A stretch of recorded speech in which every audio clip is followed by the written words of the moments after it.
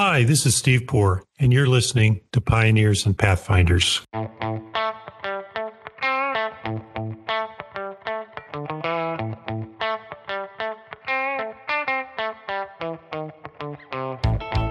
As we've discussed many times on the podcast, the access to justice gap is a particularly complex challenge to address due to its links to systemic issues such as poverty and limited availability to legal resources and technology.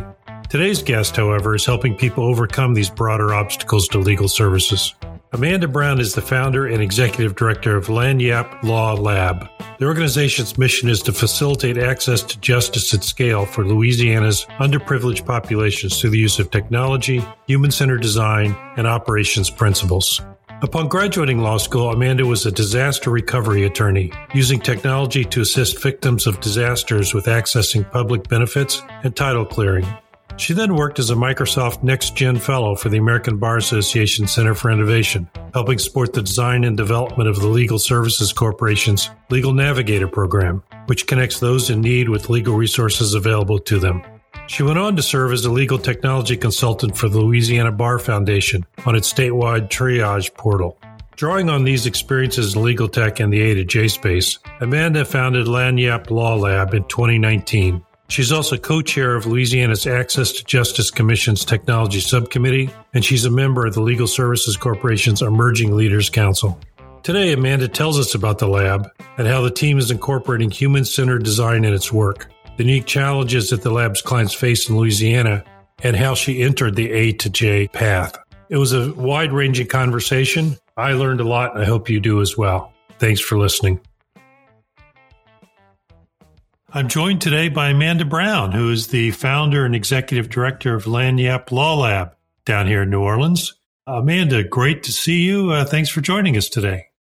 Thank you so much for having me. I'm looking forward to our chat. Let's start by talking about Lagniappe. You're the founder and executive director of it. It's been around almost 4 years now, if I've done the math right. Yeah, I can't honestly believe that it's been 4 years, given the last 3 have been enshrined by the complications of COVID. But yeah, we started up in 2019, really just an ability for me to kind of extend what I was already doing in consulting on access to justice technology and access to justice work here in Louisiana. We are primarily funded by the Louisiana Bar Foundation, and they really support us in our mission of making justice accessible for all. So I like to say our tagline is access to justice at scale. And that really means a lot of things, as probably people listening to this already know. But for us, it really is focused on 2 sides of the same coin. First, how legal aid and legal service organizations provide their services to the public and how people access them, but also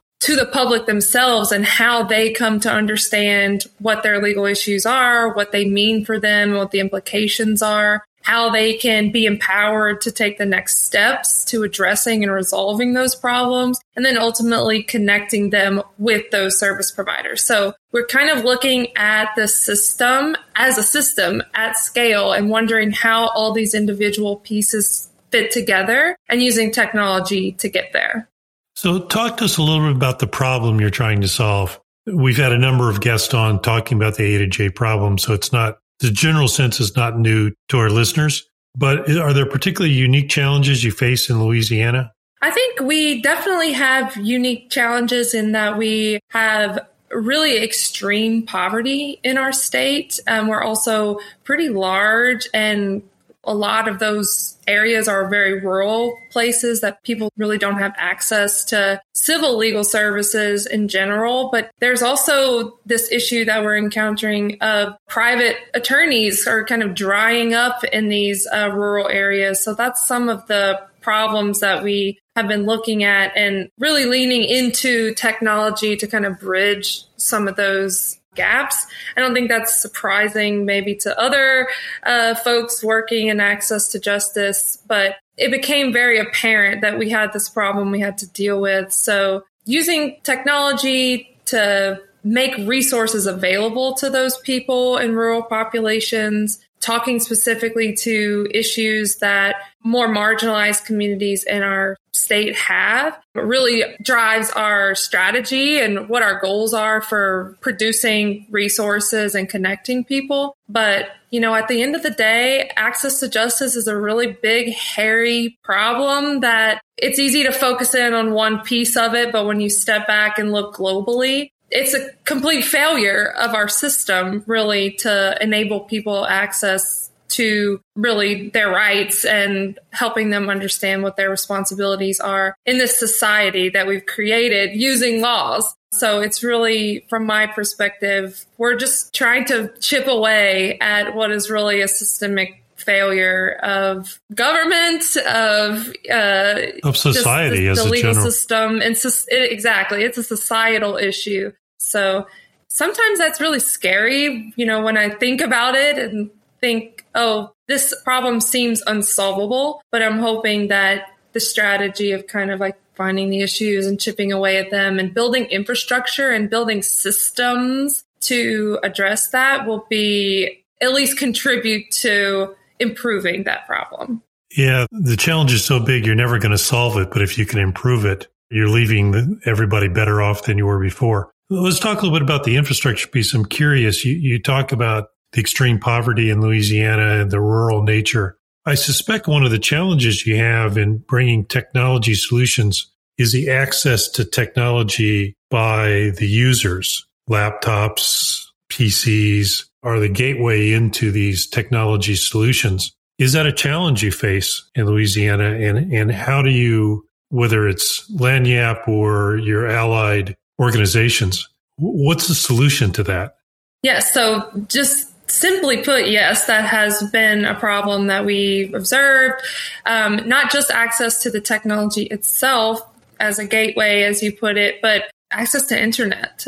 We have really poorly distributed internet networks here in the state. Thankfully, there has been, federal legislation allocating funding towards investment in high-speed internet in rural areas, and Louisiana is definitely taking advantage of that. And there's great people working in the state government that are working to bring those types of services to the communities. But technology, software or hardware itself is also somewhat of an issue, although this really ties into the final answer of kind of how we are trying to address this, which is through we have a legal access point project that we're going into community spaces like libraries, community action agencies, places where people are already going for help with a problem that they're having, whether that's legal or not, and putting in physical resources for them. That looks like something as simple as brochures, educating people on common issues that are prevalent in their community and their populations, but also software that we have built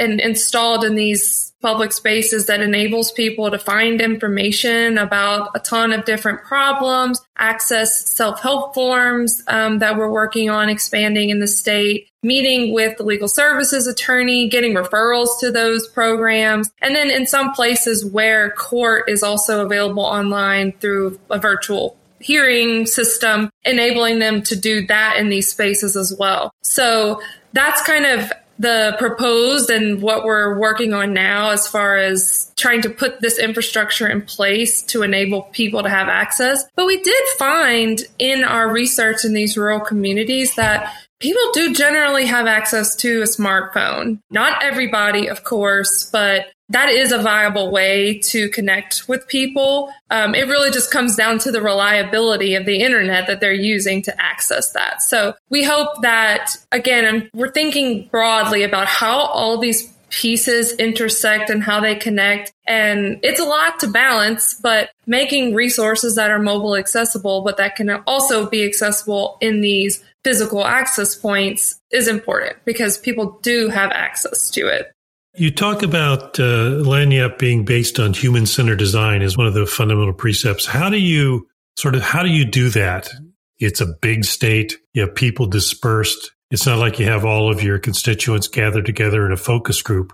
That must be a challenge to get the user input and the effectiveness of the solution for the users. How do you do that? It involves traveling to very remote parts of the state and doing what we can to get people at the table. Specifically for that access point project, that was a 1.5 year long endeavor of working with community leaders and convening them regularly to have them help us understand what the challenges are in their communities. And then with their support, recruiting people from the actual community to sit down with us and tell us their story, tell us how they perceive their problems, tell us what they would like to see, how they would like to have help resolving their problems so that we could collate all that information and design something that is really speaking to that community's needs and desires, but also the realities of the situation that we, have 3 lawyers in a parish that, has the most vulnerable, most disadvantaged people in our entire state there. So really just trying to bridge the gap between what's ideal that I think does oftentimes come out of human-centered design and design thinking exercises with the reality of the situation that there's no way we're going to be able to give every person a lawyer in person. So lots of travel, lots of frank conversations, but at the end of the day, keeping those perspectives at the center of what we're building so that we're meeting people's needs and hopes as best as we can. We've been talking predominantly about the underserved population, but there are other stakeholders in this, for example, the judiciary system, because a lot of the issues you talked about, virtual courts, virtual hearings. How receptive has the judiciary been down here to the use of technology and changing the way Richard Susskind talks about a court being a service, not a place. How receptive are they to this, and what type of change process have you had to go through to get the judiciary, the court system, to adapt to a different way of doing business? I really think they're getting there. That's how I would position it. We have some leadership here within the judicial system.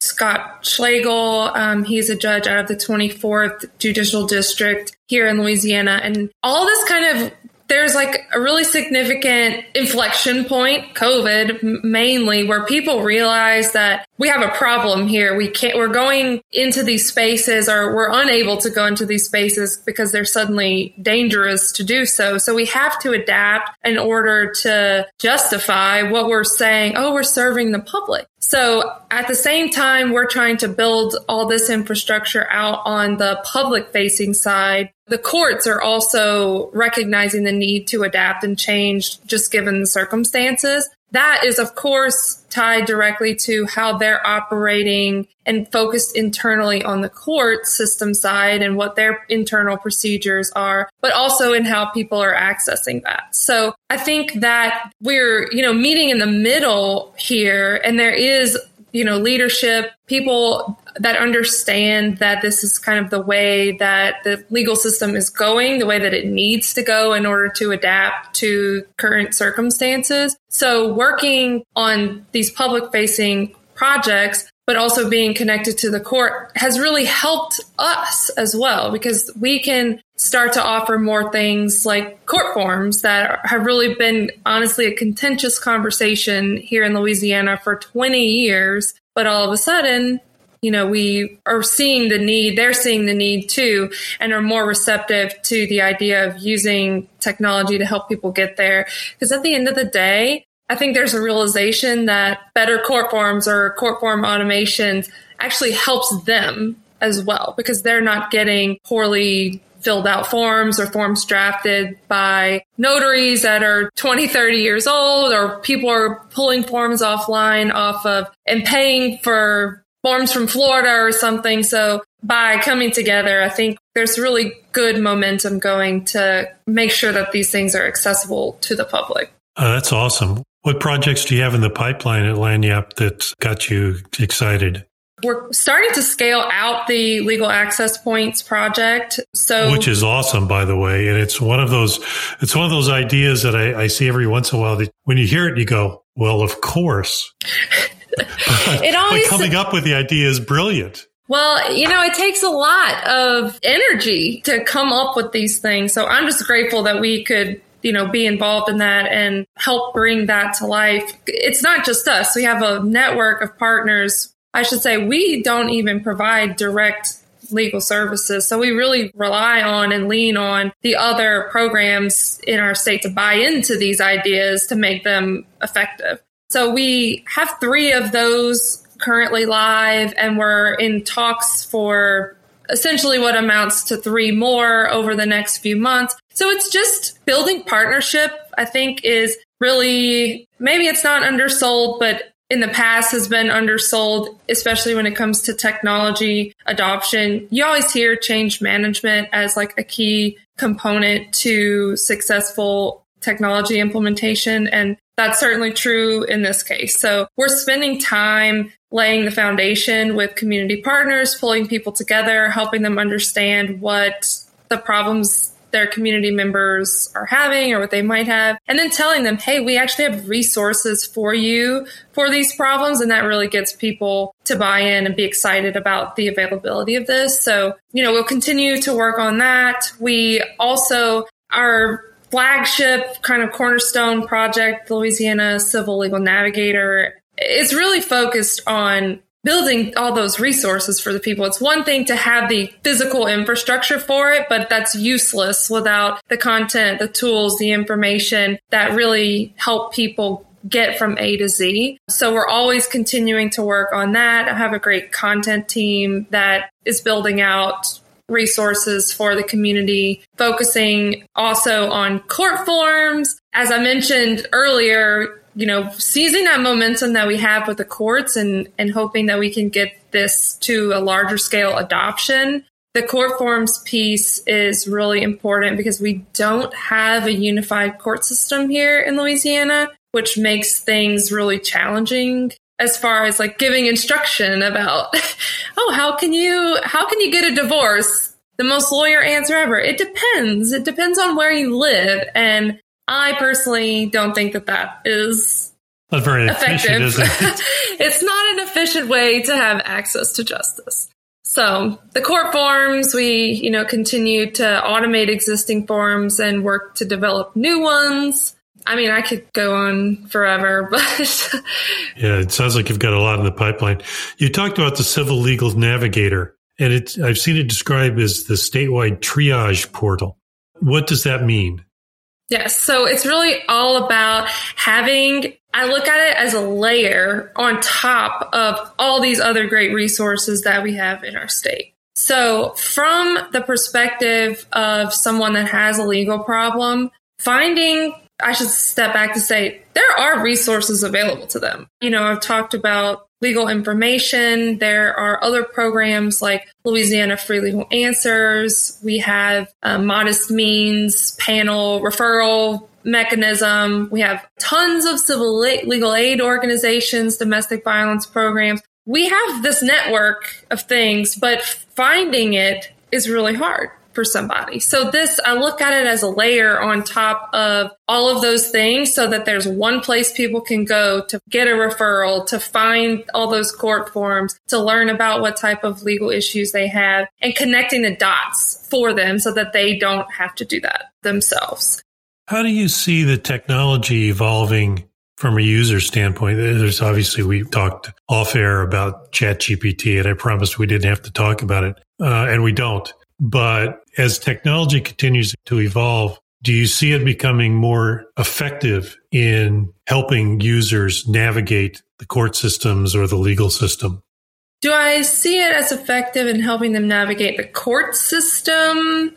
No, not necessarily. At least in my brain, I haven't visualized a successful use case of that just yet. But I do think that there's a lot of promise for the just general legal issue awareness and even simple drafting of documents and things like that we're currently doing by document automation. I will say in the future, I believe that is possible. Right now, I wouldn't dare suggest that is a viable path for somebody, although you could argue that it might be better than nothing. But I used ChatGPT to test it against a self-help product that I have built here in Louisiana on habitability laws, like helping people get redress for habitability issues they're having with their landlord. And the output was it was garbage, to be honest. Like, it sounded really nice, but it just doesn't, it's not able to take into consideration all of the, external factors and really drill down on what somebody's situation actually is. So maybe in the future I could see that, but I will say internally, it's been helpful for content development because it's it's solving a blank page problem, for us. It's great. Like, if we have standards about the types of things that we're trying to produce on the content side to educate people, we can instruct it to put that out. And then, of course, we have the ability to do a review of that. So I think it's very helpful internally. And maybe in the future, there's, the possibility of it being more effective as a public-facing mechanism. But I'm not sure yet. Yep, fair enough. So you clearly have a passion both for solving the A to J problem or making headway in solving it and technology. Where does that passion come from? You were an economics major at LSU and decided to go to law school. Did you go to law school thinking you were going to go down this path? Or tell us about your origin story. Definitely not. Number one, I didn't even know that this was a path when I was in law school. I didn't know it was a path until it was after law school, to be frank. I went to law school. I had this experience when I was in high school with my grandfather. And, I was just being like a righteous teenager at this point. Like, oh, somebody wronged us. Like, what can we do about this? And my grandfather said to me, that's what lawyers do. A lawyer can help. So I'll never forget that. And it really set me on the path of becoming a lawyer. And I really thought I'll just go to law school. I'll be, do transactions or real estate or something like that. And then I took a clinic course in my last semester in law school that was on technology in the law. And I learned, some basic coding and things like that. But I really learned how similar to some extent the law and computation really are. So that was interesting to me. Tell me what you mean by that. Well, I guess, so we're like in computation, it's very logic driven, so the law, especially here in our state where we have, a civil code and everything is kind of like to a T about how you're supposed to handle things, even though that's absolutely not true. Okay, sure. Even though that's not true. But in theory, it's there. So, using that same kind of mindset to help solve problems and applying the law to facts, you can do that with a computer. So that was really interesting to me as a way to think broader about the application of the law to people. I guess eventually it became more apparent to me that that is probably one of the best ways for us to handle these high volume, really common issues that people have that don't have the level of complexity that, I don't even understand some of the things that litigation lawyers talk about, but we're talking about everyday problems that people are having at a high volume at scale. That's probably one of the best ways to do it because we know that people aren't getting any help. They're staying married for 20 years and creating all kind of problems, with assets and things like that. They're not getting their estate planning done, which is causing problems down the line. They're not doing these things that, again, we as society has determined this is the way that we should function. And it's disproportionately impacting marginalized people that can't afford to have those services. So I guess that's, a long tangent from the original question, but that's really that's my core belief at this point in where I am in my career is that we can and we should be doing it. I think there is probably room to argue that there's some ethical obligation for the profession to make these types of services available to people because, it is disproportionately impacting poor and marginalized communities. So we're just doing our best to try and see all the pieces that are there and figure out how they intersect with each other and build pipelines and systems for all those things to connect. Like I said, it's a big problem, but at least it's interesting and it keeps me going. Keeps you busy. Yeah. Yeah. So you take your third year of law school, you take a clinic on A to J legal tech work. What do you do with that after law school? How did that change your thinking about your career? Initially and immediately, I wouldn't say that it really did. I went into my first year in practice working for Southeast Louisiana Legal Services as a disaster law fellow, doing disaster work, mostly involving helping people access public benefits after disaster, doing title clearing, things like that. But there I actually got the chance to work and contribute to a project called Floodproof, which is an application that was being developed by Stanford Legal Design Lab and the ABA Center for Innovation to help with some of those title clearing problems, use technology to do that initial fact-finding, information gathering for these types of cases so that you could more efficiently process them. So at that point, I learned, honestly, that the Center for Innovation existed, which it was new at the time, and heard that they were opening a fellowship program at the center. So I applied. I ended up getting a placement where I went to work at Microsoft in Redmond for a year to help support the design and development of the Legal Service Corporation's Legal Navigator program, which is, kind of similar to what we're trying to do and just bridge the gap between and connecting all these people, all of these programs that are available to people. So I did that for a year, came back to Louisiana and started consulting here with the Louisiana Bar Foundation on some technology projects. And then that's where we really kind of saw, all right, there's a need for this. There's a space for it. Let's make this a reality, make this a core part of the strategy for addressing the justice gap in Louisiana. And really the rest is history. Here we are today. So I'm curious about how you view technology in the sense of, have you had to sort of learn details of how to be a coder or how to be a developer? Or is it more understanding the use of technology and the capabilities and leaving that to somebody else? What advice would you give people who want to follow a similar path? How much do they need to understand the mechanics of these technology implementations? I would definitely say it's more the latter and understanding what's available and what's possible.